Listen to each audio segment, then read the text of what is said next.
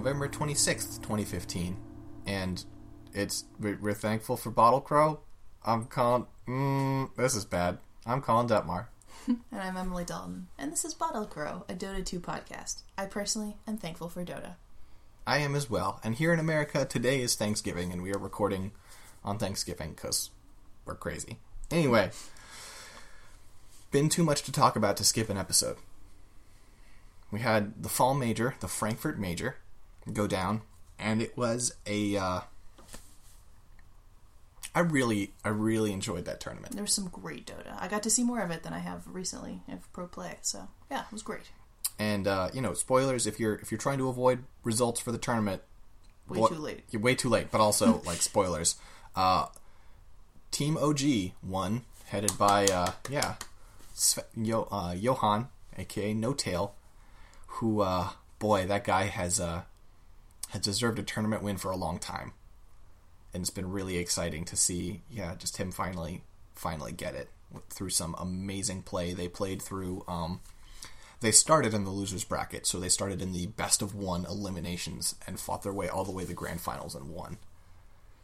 They played their faces off. It was amazing. Yeah, and I don't want to give credit, of course, just to No Tail. Moon Meander played some unbelievable Earthshaker and just general amazing core play.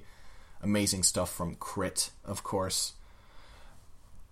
It was all around some fantastic play, and their opponents were no slouches either. We got to see Secret, the new Secret, strutting their stuff, and they played... Eternal Envy really seems like he's at home. Yeah. It seems like Puppey is harnessing the crazy, and get some good stuff done. And they got second place. They got taken down, but. Maybe E just needed a boss. Maybe he really did. Because yikes. Yeah. And then I guess third place, in fact, was Team Evil Geniuses, the winners of TI5, who are... I think they looked strong, but I don't know. What do you think the difference was, the difference maker in this tournament? I feel like... So I saw a lot of the second half of the tournament. I didn't see a lot of the early stuff, just to throw that out there. But I feel like in the tournament we saw a lot of like really innovative, cool stuff, and not from EG.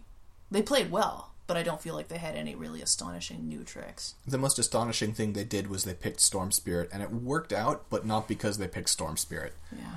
The Storm Spirit pick, I don't feel like did much for them. It was clear that Sumail hadn't played a lot of Storm Spirit since the patch, because he, the increased mana costs on the zip and stuff. He would do these, zips into ganks and arrive and be out of mana. And be like, what? Oh, no. This is bad. I did not see Sumail at his best in this tournament. No. I want to say he got, too aggressive at the wrong times, and I feel like I mostly did not see him playing as well as we all know he can. I mean, do you want to do, locker room psychology for a second? Is it Arteezy? I wonder if he's trying to show up Arteezy. Yeah. How could he not be? I would want to show up Arteezy if I was on that team. I wouldn't mind showing up Arteezy, today in the grocery store or something. Yeah. I don't know. I feel like it's... On the old EG, I feel like there was no... Okay, the old EG. They weren't even around for a full year. That's a silly thing to say. But, DAC to TI5 EG... There was no question that Sumail was, the guy on that team, and everybody else there were amazingly solid players who had his back. But they were really structured around him. Yeah. And now Arteezy's here, and, Arteezy gets mid sometimes, and I'm just like, what is happening? Mm-hmm. It's weird. And I don't know if they figured that out yet. I also wonder if maybe the teams were stronger. The individual players on Secret originally were stronger than they are now. But they had no cohesion. Yeah. And, OG, they played some incredible Dota, and they, No Tail was not the drafter, but, you could see, they'd cut to, shots of them talking. Clearly he was having a lot of feedback, and his picks were just picks that, he ran a lot of Carry Tiny. And it's no, pubs bitch about Carry Tiny for a reason. This guy's legit. He ran Meeple at one point and just wrecked. That was great. It was amazing. And they had, yeah, you said like innovative stuff. I feel like they really had some innovative play that really made all the difference. Secret had like that tiny, that crazy tiny, where like he at the start of the game, as the creep waves are coming out, Tiny walks up to his own creep wave mid, grabs one of them and throws them into the jungle, and so the creep can't. It's like so that.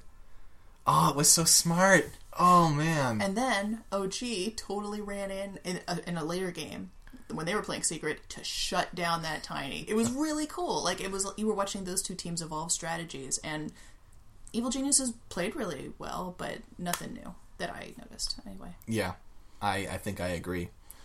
But I don't want to just talk about the top of the card. I want to talk a little bit about the mid card, because two teams really impressed me, and those were Mineski and Unknown, respectively the first ever pro team to be in a major tournament from the Philippines and from Peru. And way to go, you guys. Totally awesome.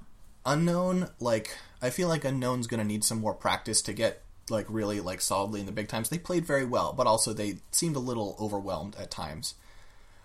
Mineski was terrifying. Everyone is lucky that they got taken out, or they would have been just... that they're, like... Player Cuckoo on his Huskar was the most intimidating player at that entire tournament.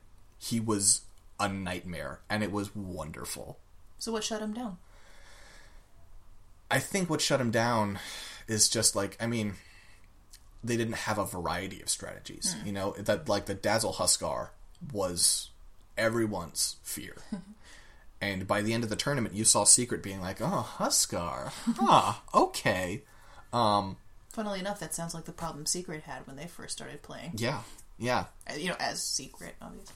Yeah, and I think, and you know, it's the kind of thing where it's like, well, they got to try this out on the pro stage, and they know, like, okay, we are capable of, like, that any doubt is gone, and it's just like, okay, so we just need to work on depth, and then we can stay, and we can make Peru more, or not, excuse me, the Philippines more proud, because you already made them proud. That was an incredible performance.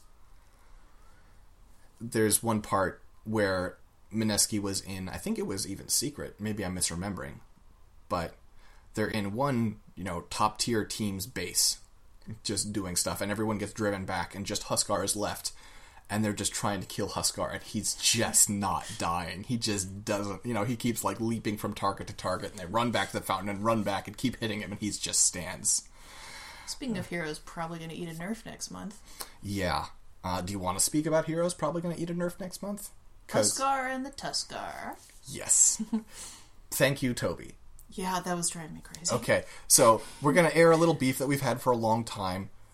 Toby Wan, learn the names of the heroes. It has been, 5 years since Dota 1?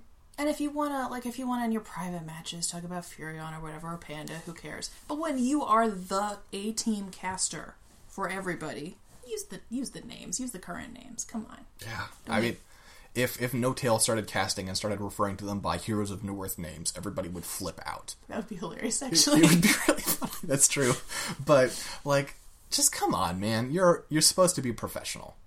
Just, like, newer people, it's super confusing. Even, like...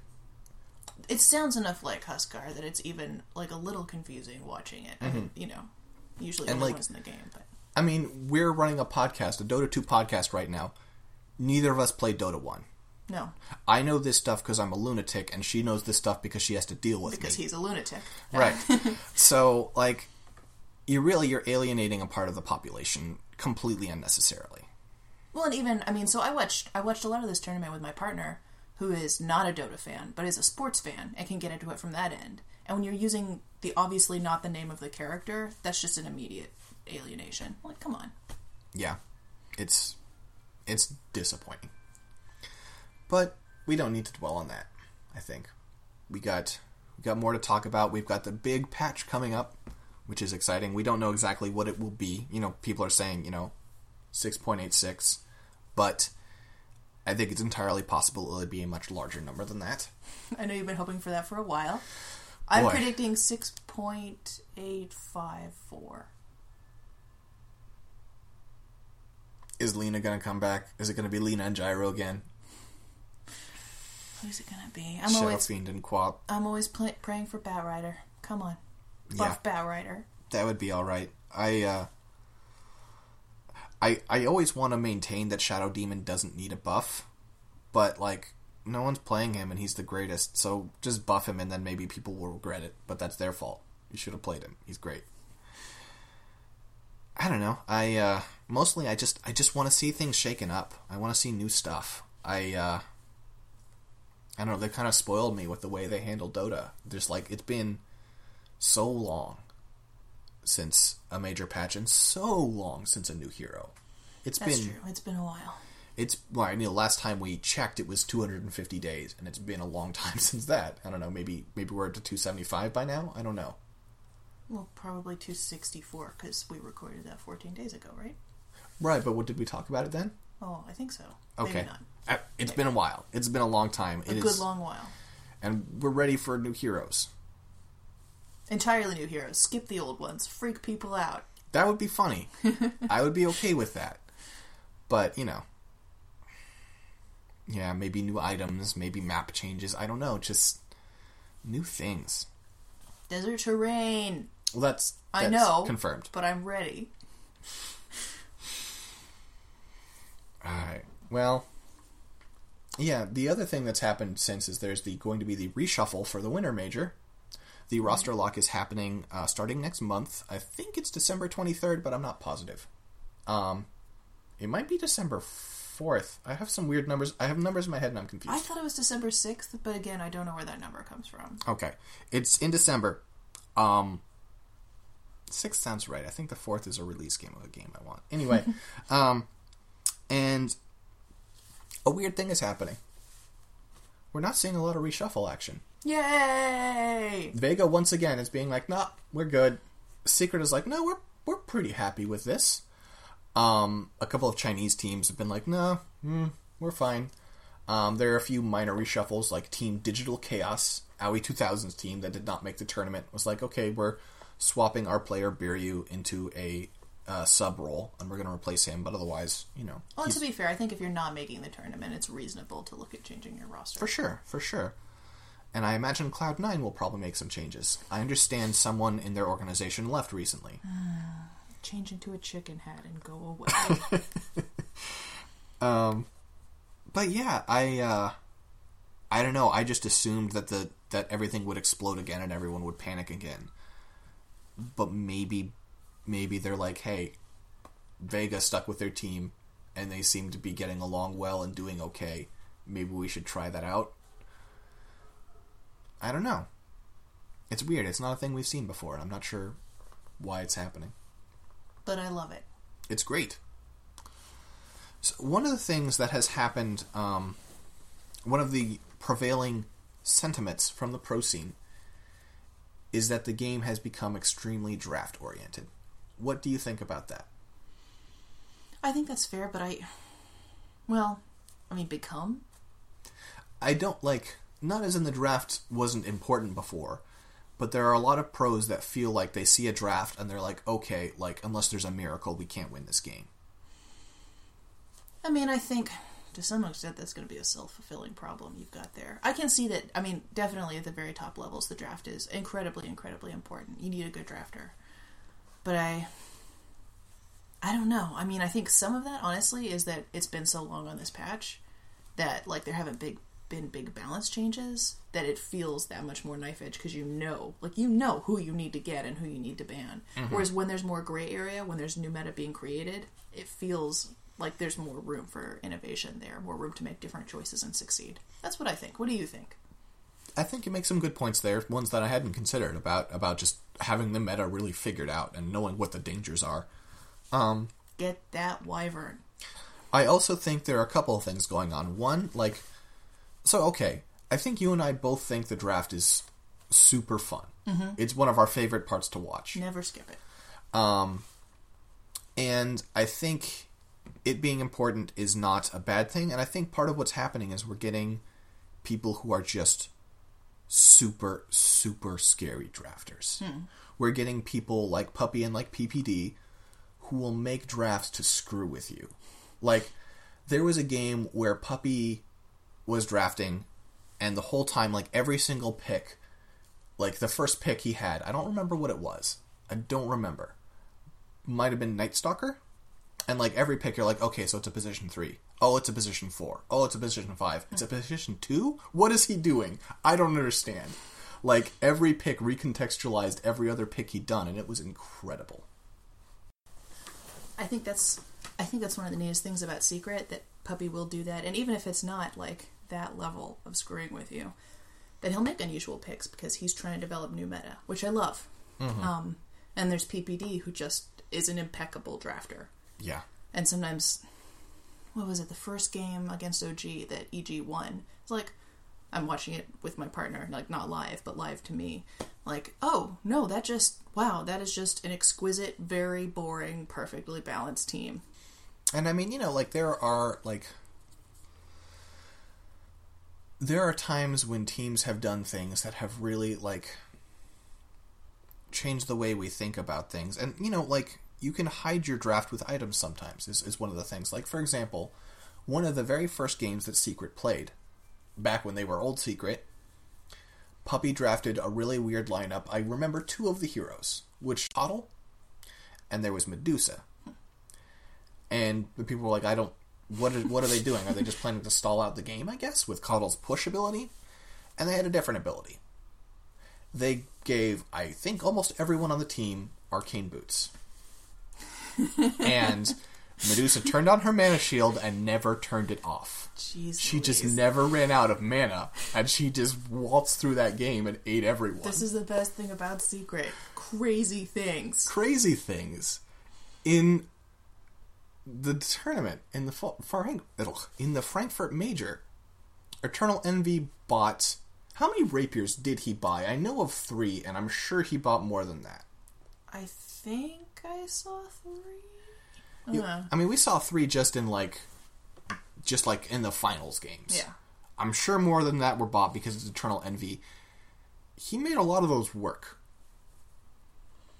Which can't usually be said of a rapier. Yeah.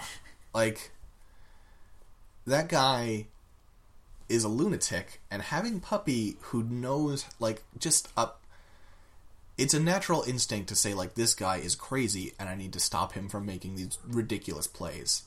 And Puppy does not have that instinct. Do you think it's because he played so long with Havost, who is a very difficult to manage carry? That is a great point. I didn't think of that.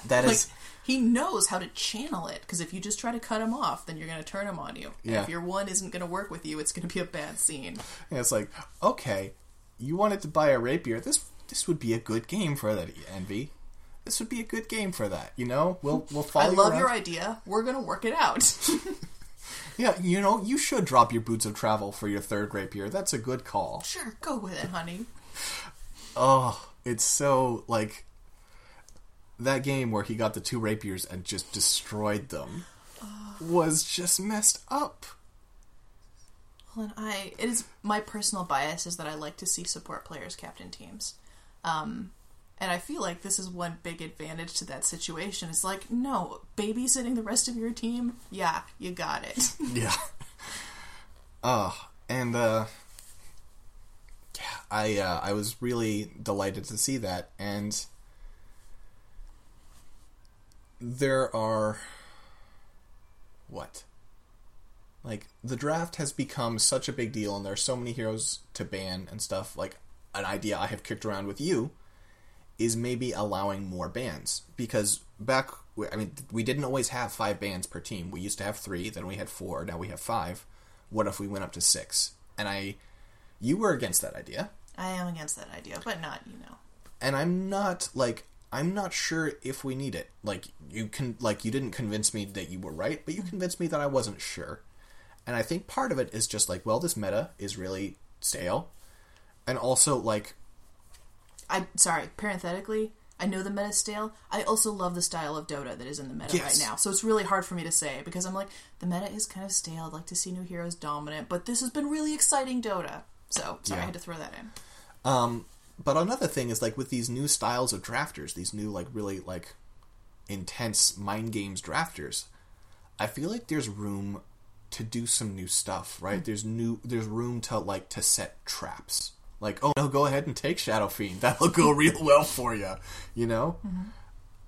I think there's a lot of potential there, and I think, like, maybe by giving the 6th ban slots, we kind of sacrifice that, or at least scare it off a little bit, you know? Yeah.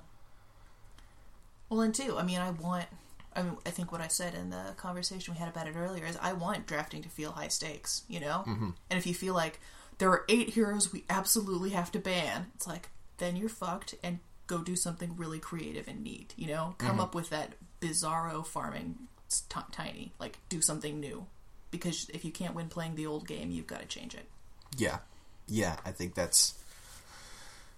Oh, drafting is the best part. Drafting is so best. Good. Okay, but we should probably move on from that at some point. Yeah, we could harp on about great drafting all day.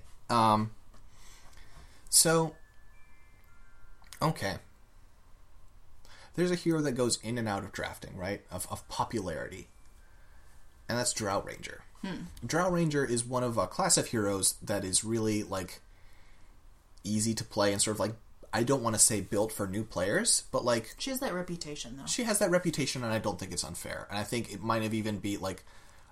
A lot of those are heroes that IceFrog didn't design, but I think when he came in, he was like, this is not what I would have built, but I can see that this is great to have for players who are a little over their heads.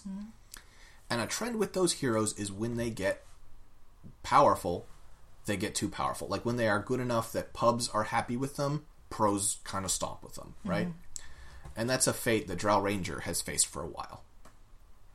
And one of the things that could help her be more pro-viable is to give her an Ags upgrade that makes her a little more complicated. Hypothetically. Yes. So, our Ags of the week is Traxix, the Drow Ranger.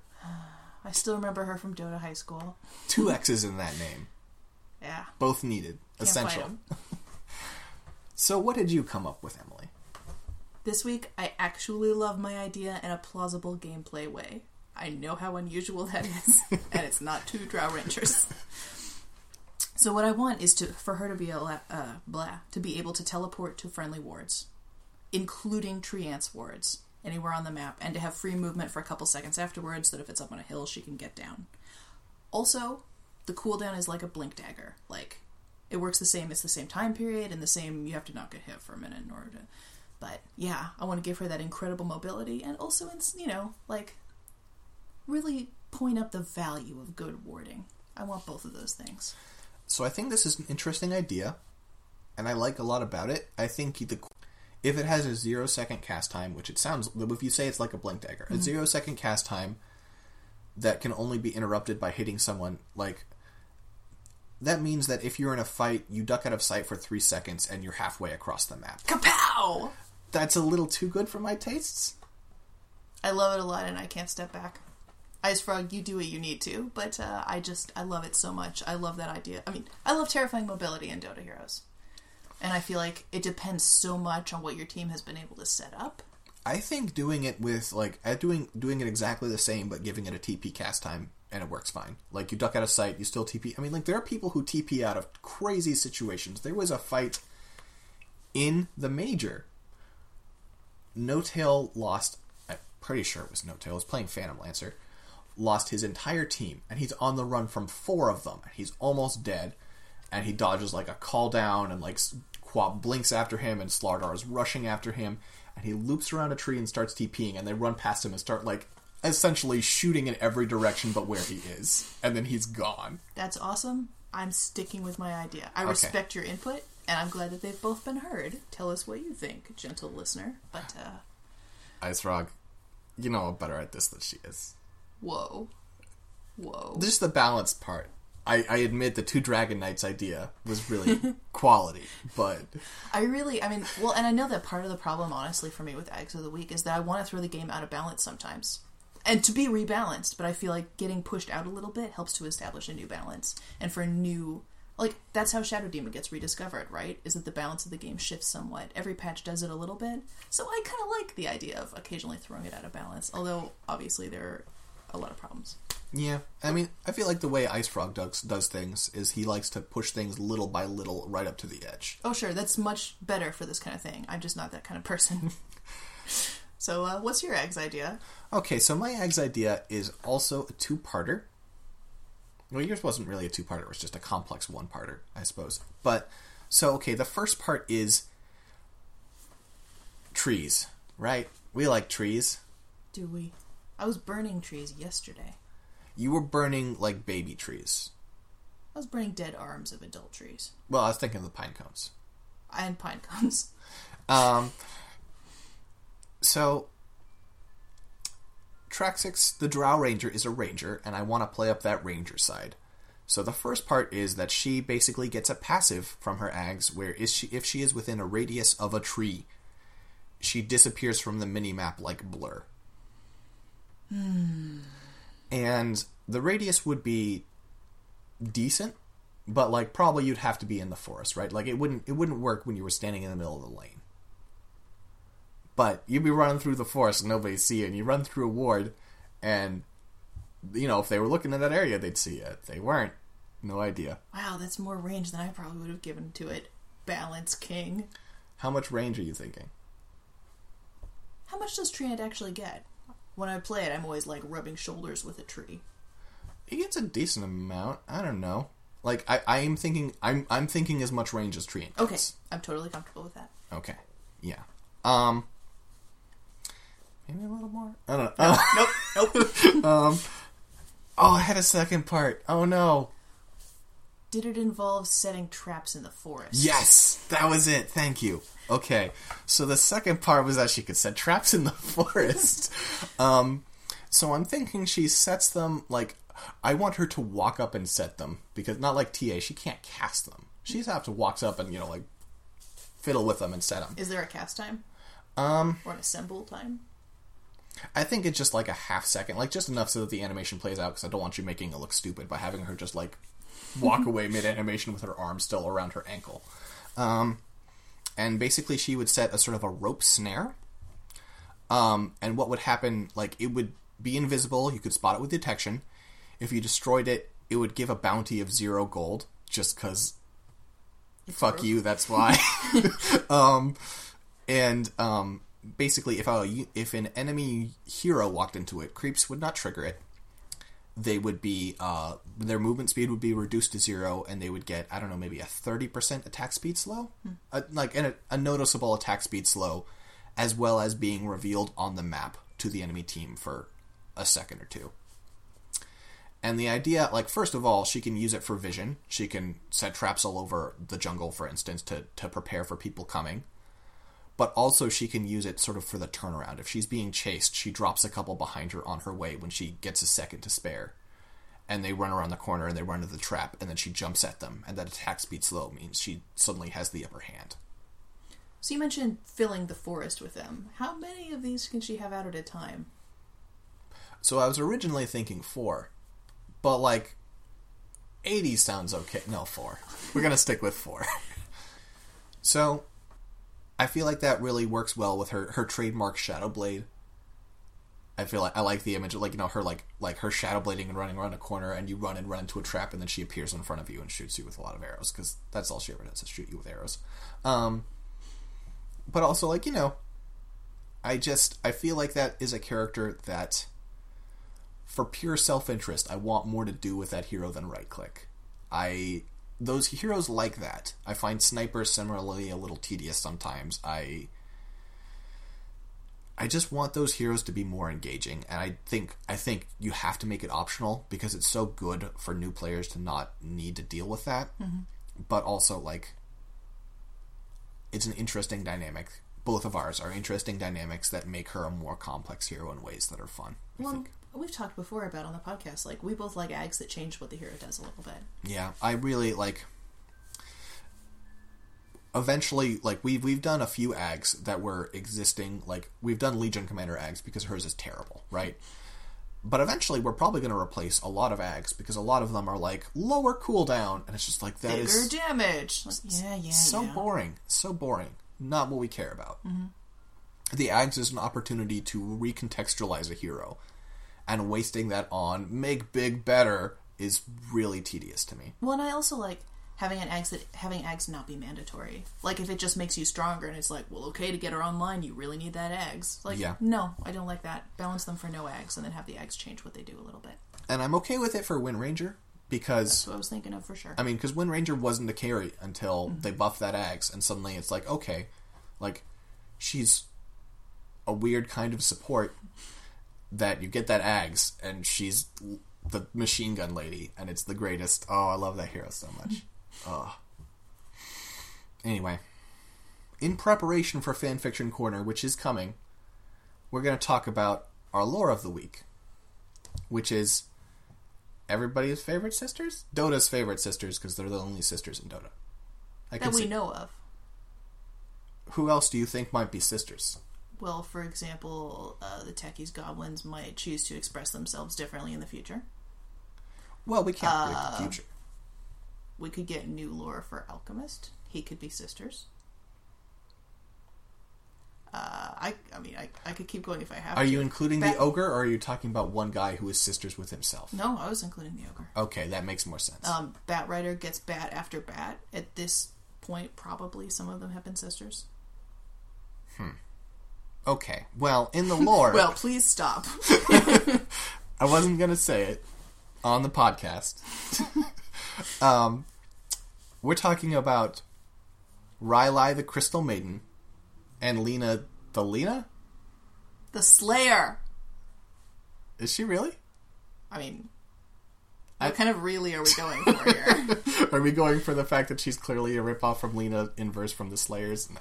I can tell you that in Fanfiction Corner, she is referred to as the Slayer. Alright.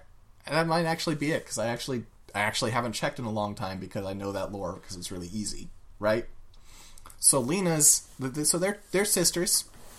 Lina's the big sister, and they grew up in a village, and Lina had her fire powers at a young age. And because she's a fire person, and every single fire person ever has a bit of a temper, she had a bit of a temper. And red hair. And red hair. Huh. Fiery, one might say. Gosh, Crystal Maiden has blonde hair. I always forget that because I've got that white hair cosmetic. Anyway, so one of the things, actually, her arcana is her losing her temper. Her hair turns into fire. That is what happens when she gets real mad. It's not attractive. When it makes you bald, not so much. But anyway, she and her sister used to, like, fight all the time, and she got her fire powers, and she would set stuff on fire on accident, and just, generally a bit of a terror, right?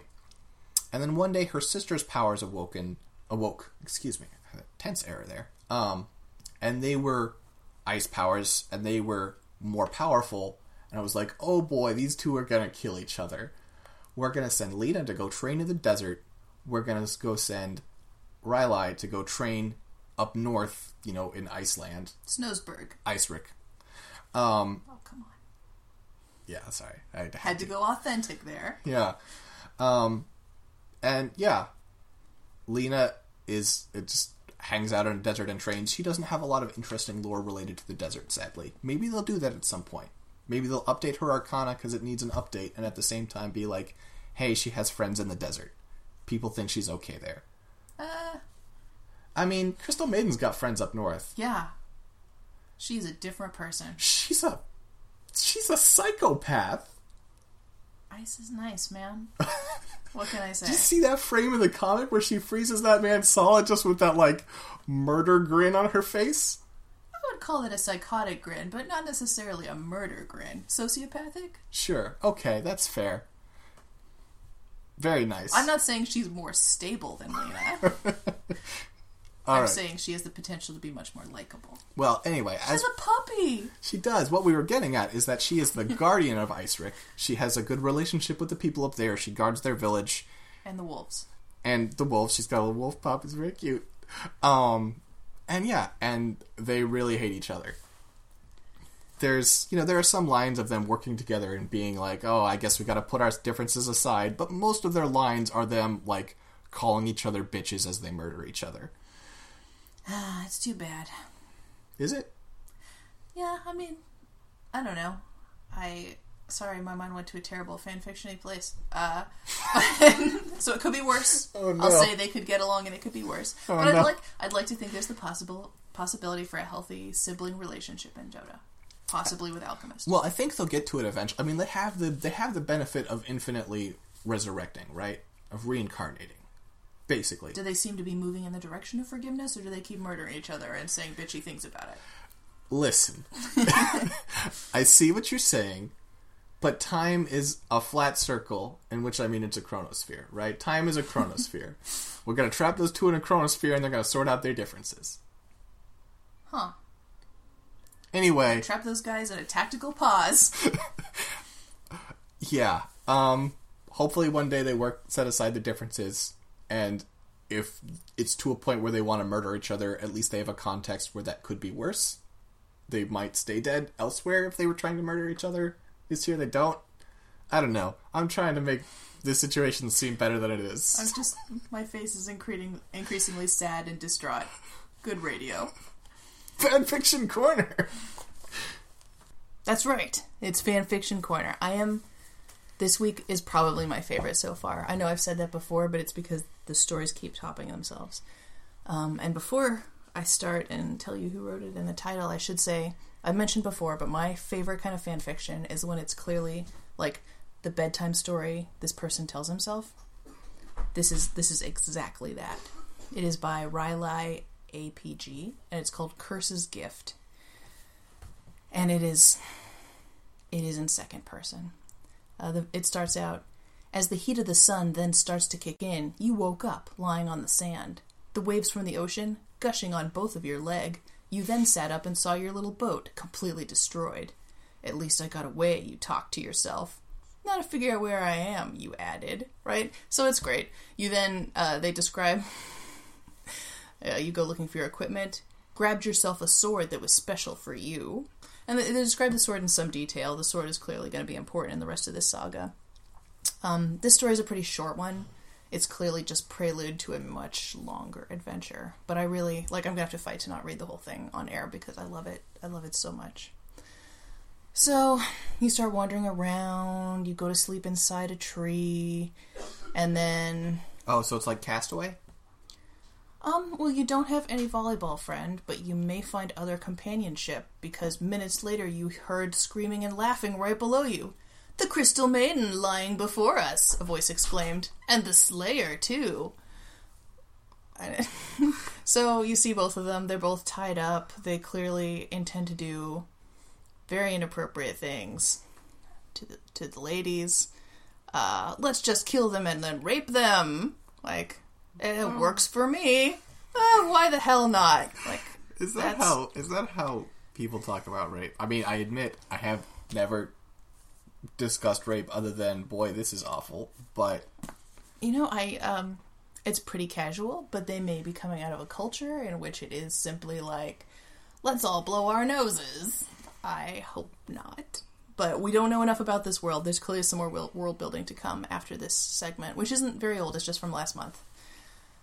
So, you decide to get involved. It's rude to treat lasses like that, you said, causing the men jumped. Especially when they're defenseless like that, you added in an outraged tone. "Who are you?" If you don't mind... it doesn't matter, but what matter is how you treat those ladies, you said. "If you don't mind, I'll be taking those ladies," you added. "Hell no," all of the men exclaimed. I have to believe in unison. So then you do some sword fighting. You knock out, all of them. It's super easy. You calm down the ladies. Because apparently you just grab them while they're tied up, which is, you could do better. But you're like, no, it's cool. "It's okay, I'm here to help, okay?" you said. You then untied both of them. "It's okay, I'm not here to hurt both of you, okay?" you said again. "Behind you!" the lady in blue screamed. You then swiftly looked back and saw two of the knocked out men charging at you, blades drawn, but you left your sword behind the girls. If you grab it, the men can kill you. If you don't, all of you will die. So you have no choice but to do the unremarkable. You turned at the men, but you quickly grabbed both of their face and each arm. Suddenly your left hand became blue while your right became red. Both men screamed and squirmed, but then they went limp. You then let their face go, leaving a scorched and a frostbitten face. I love this story. Like, you have ice and fire powers? Like, this needs to go on much longer and to go in a direction. And it's going to. It's going to be you and these two ladies. Unfortunately, that's almost the end. They send for help, but you pass out. Huh, Riley and Lena, you thought. Such resplendent names, you added. Then you blacked out, but you heard a voice. Thank you for saving me and my sister, which belonged to both Riley and Lena. Doesn't even end with a period. Like, there's more coming. Why did you black out? You know, I did skip something vital. Suddenly you fell to the ground, causing the girls to rush to you. You then felt a sharp pain across your chest, which you took a look. They got me, you said in arduous tone. Crystal Maiden clearly thinks you're going to be okay. They're sending for help. Maybe she could use her cold powers to slow the blood loss, but... How old is this story? October 5th. Of this year? Yes. There could be more coming, and I'm definitely going to check. I'm going to go ahead and say that you blacked out and you died. She was wrong. You're dead. I guess it's over. The story's over. Happily ever after. This story the ladies were like, "Hey, this guy saved me, who said he was going to take us. Talked about us in a possessive way, which I'm not crazy about. But hey, he saved us, and maybe a little misguided, and he's dead now. Hooray!" Wah wah.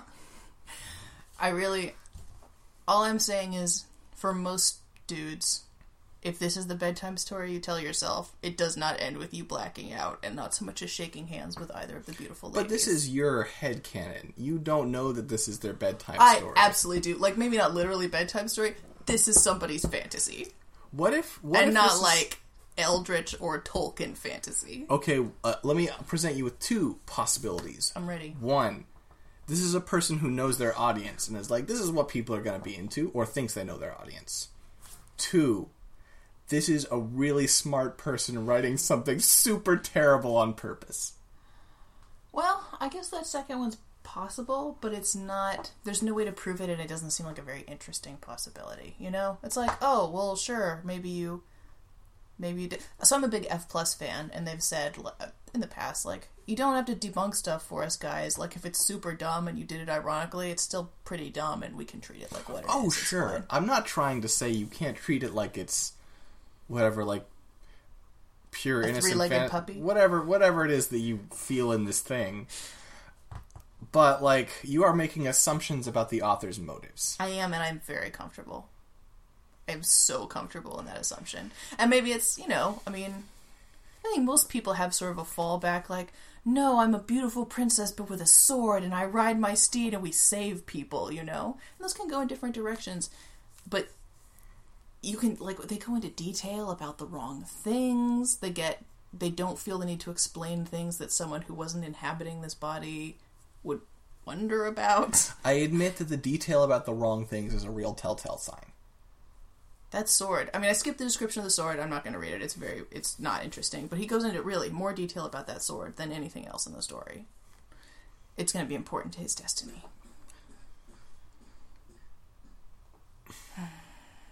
So this week we're in person. This is live to tape, and I can see the text laid out in front of me. And so there are a couple of things. One, there is no formatting. This is a wall of text. There are no paragraph breaks or line breaks or anything. And the other thing that my eyes keep noticing is just this exchange. How did you, the lady in blue, ask? It's a long story, you replied. That's just incredible. It really, like, part of what convinces me is that this is somebody's bedtime story is the breathlessness of it. Like, the formatting is part of that, but also, like, the tense changes mid-sentence. You said, you added, coming up a few times. Like, this is just flowing quickly and smoothly from the brain of the creator. Who are you? The lady in red asked. Y/N, you replied. I meant to read that bit. I don't know what to do with that. What does that mean? That's actually why I wondered for a while whether this was a choose your own adventure. Maybe it was originally meant to be a choose your own adventure. Like, okay, this is the scarier version of this, right? Which is that this is something they've worked on for a while. There have been multiple drafts of this. And originally it was a choose your own adventure, and they forgot to fix that part. But this isn't stream of consciousness. This was a thoroughly worked on piece. Well, I want to see more of it. That'll be the tiebreaker. Let's see what Chapter 2 looks like. Such resplendent names. Really, though, I mean, my very favorite. If you don't, all of you will die. So you have no choice but to do the unremarkable. Like, have an ice hand and a fire hand and burn and freeze people? Like, that is not the word you were looking for. Anyway, I genuinely enjoyed this. I was really happy to read it, and I would definitely, like, not update you probably on air, but I would keep reading this for sure. Yeah, like, so I imagine at some point, we're gonna do an episode where it's like a look back, and we'll check in with a couple of these. I love that idea. Because sometimes I need to give this lady a present or two. Just let her have some fun. But you don't want to know what happens next because I've got an idea. Like, okay, as this is, like, you've subjected us to some terrible things, Emily. Hey, I haven't yet subjected you to some of the worst things I've read. I believe you, but you have subjected us to, like, naked axe dancing around. And, like, you've done some bad things to us. That is... Oh, and gender swapping Invoker? Yeah, with, like, getting good. Really upset at his breasts getting in the way of his spells. Her breast... I'm not sure how you would I think I would go with his still. Breasts, because, yeah. Because although more and more, his identifications seem to be changing. That's true. As he hung out with Andy. That's true. So... You've done some bad things to us. This was not the worst thing you've done to us. This was relatively inoffensive. It's adorable. But, like... This is not what I like about fan fiction. It's true that we look for different things. I look for people writing a story and then to realize halfway through, like, oh wait, I actually just want to write my own story. I'm done with this. I want people who are taking the existing universes and using them as a jumping off point to their own thing. And I appreciate... When I say purity, I don't want that to be mistaken with innocence. There is a concentrated something here. And I appreciate the purity of stories like these. But, like... See, for me, I mean, it is like that intensely personal thing that I like in fan fiction. Like, I don't want to just read more about the universe. I'll do that in my own head if that's what I'm looking for, and I like my ideas better than a lot of people's.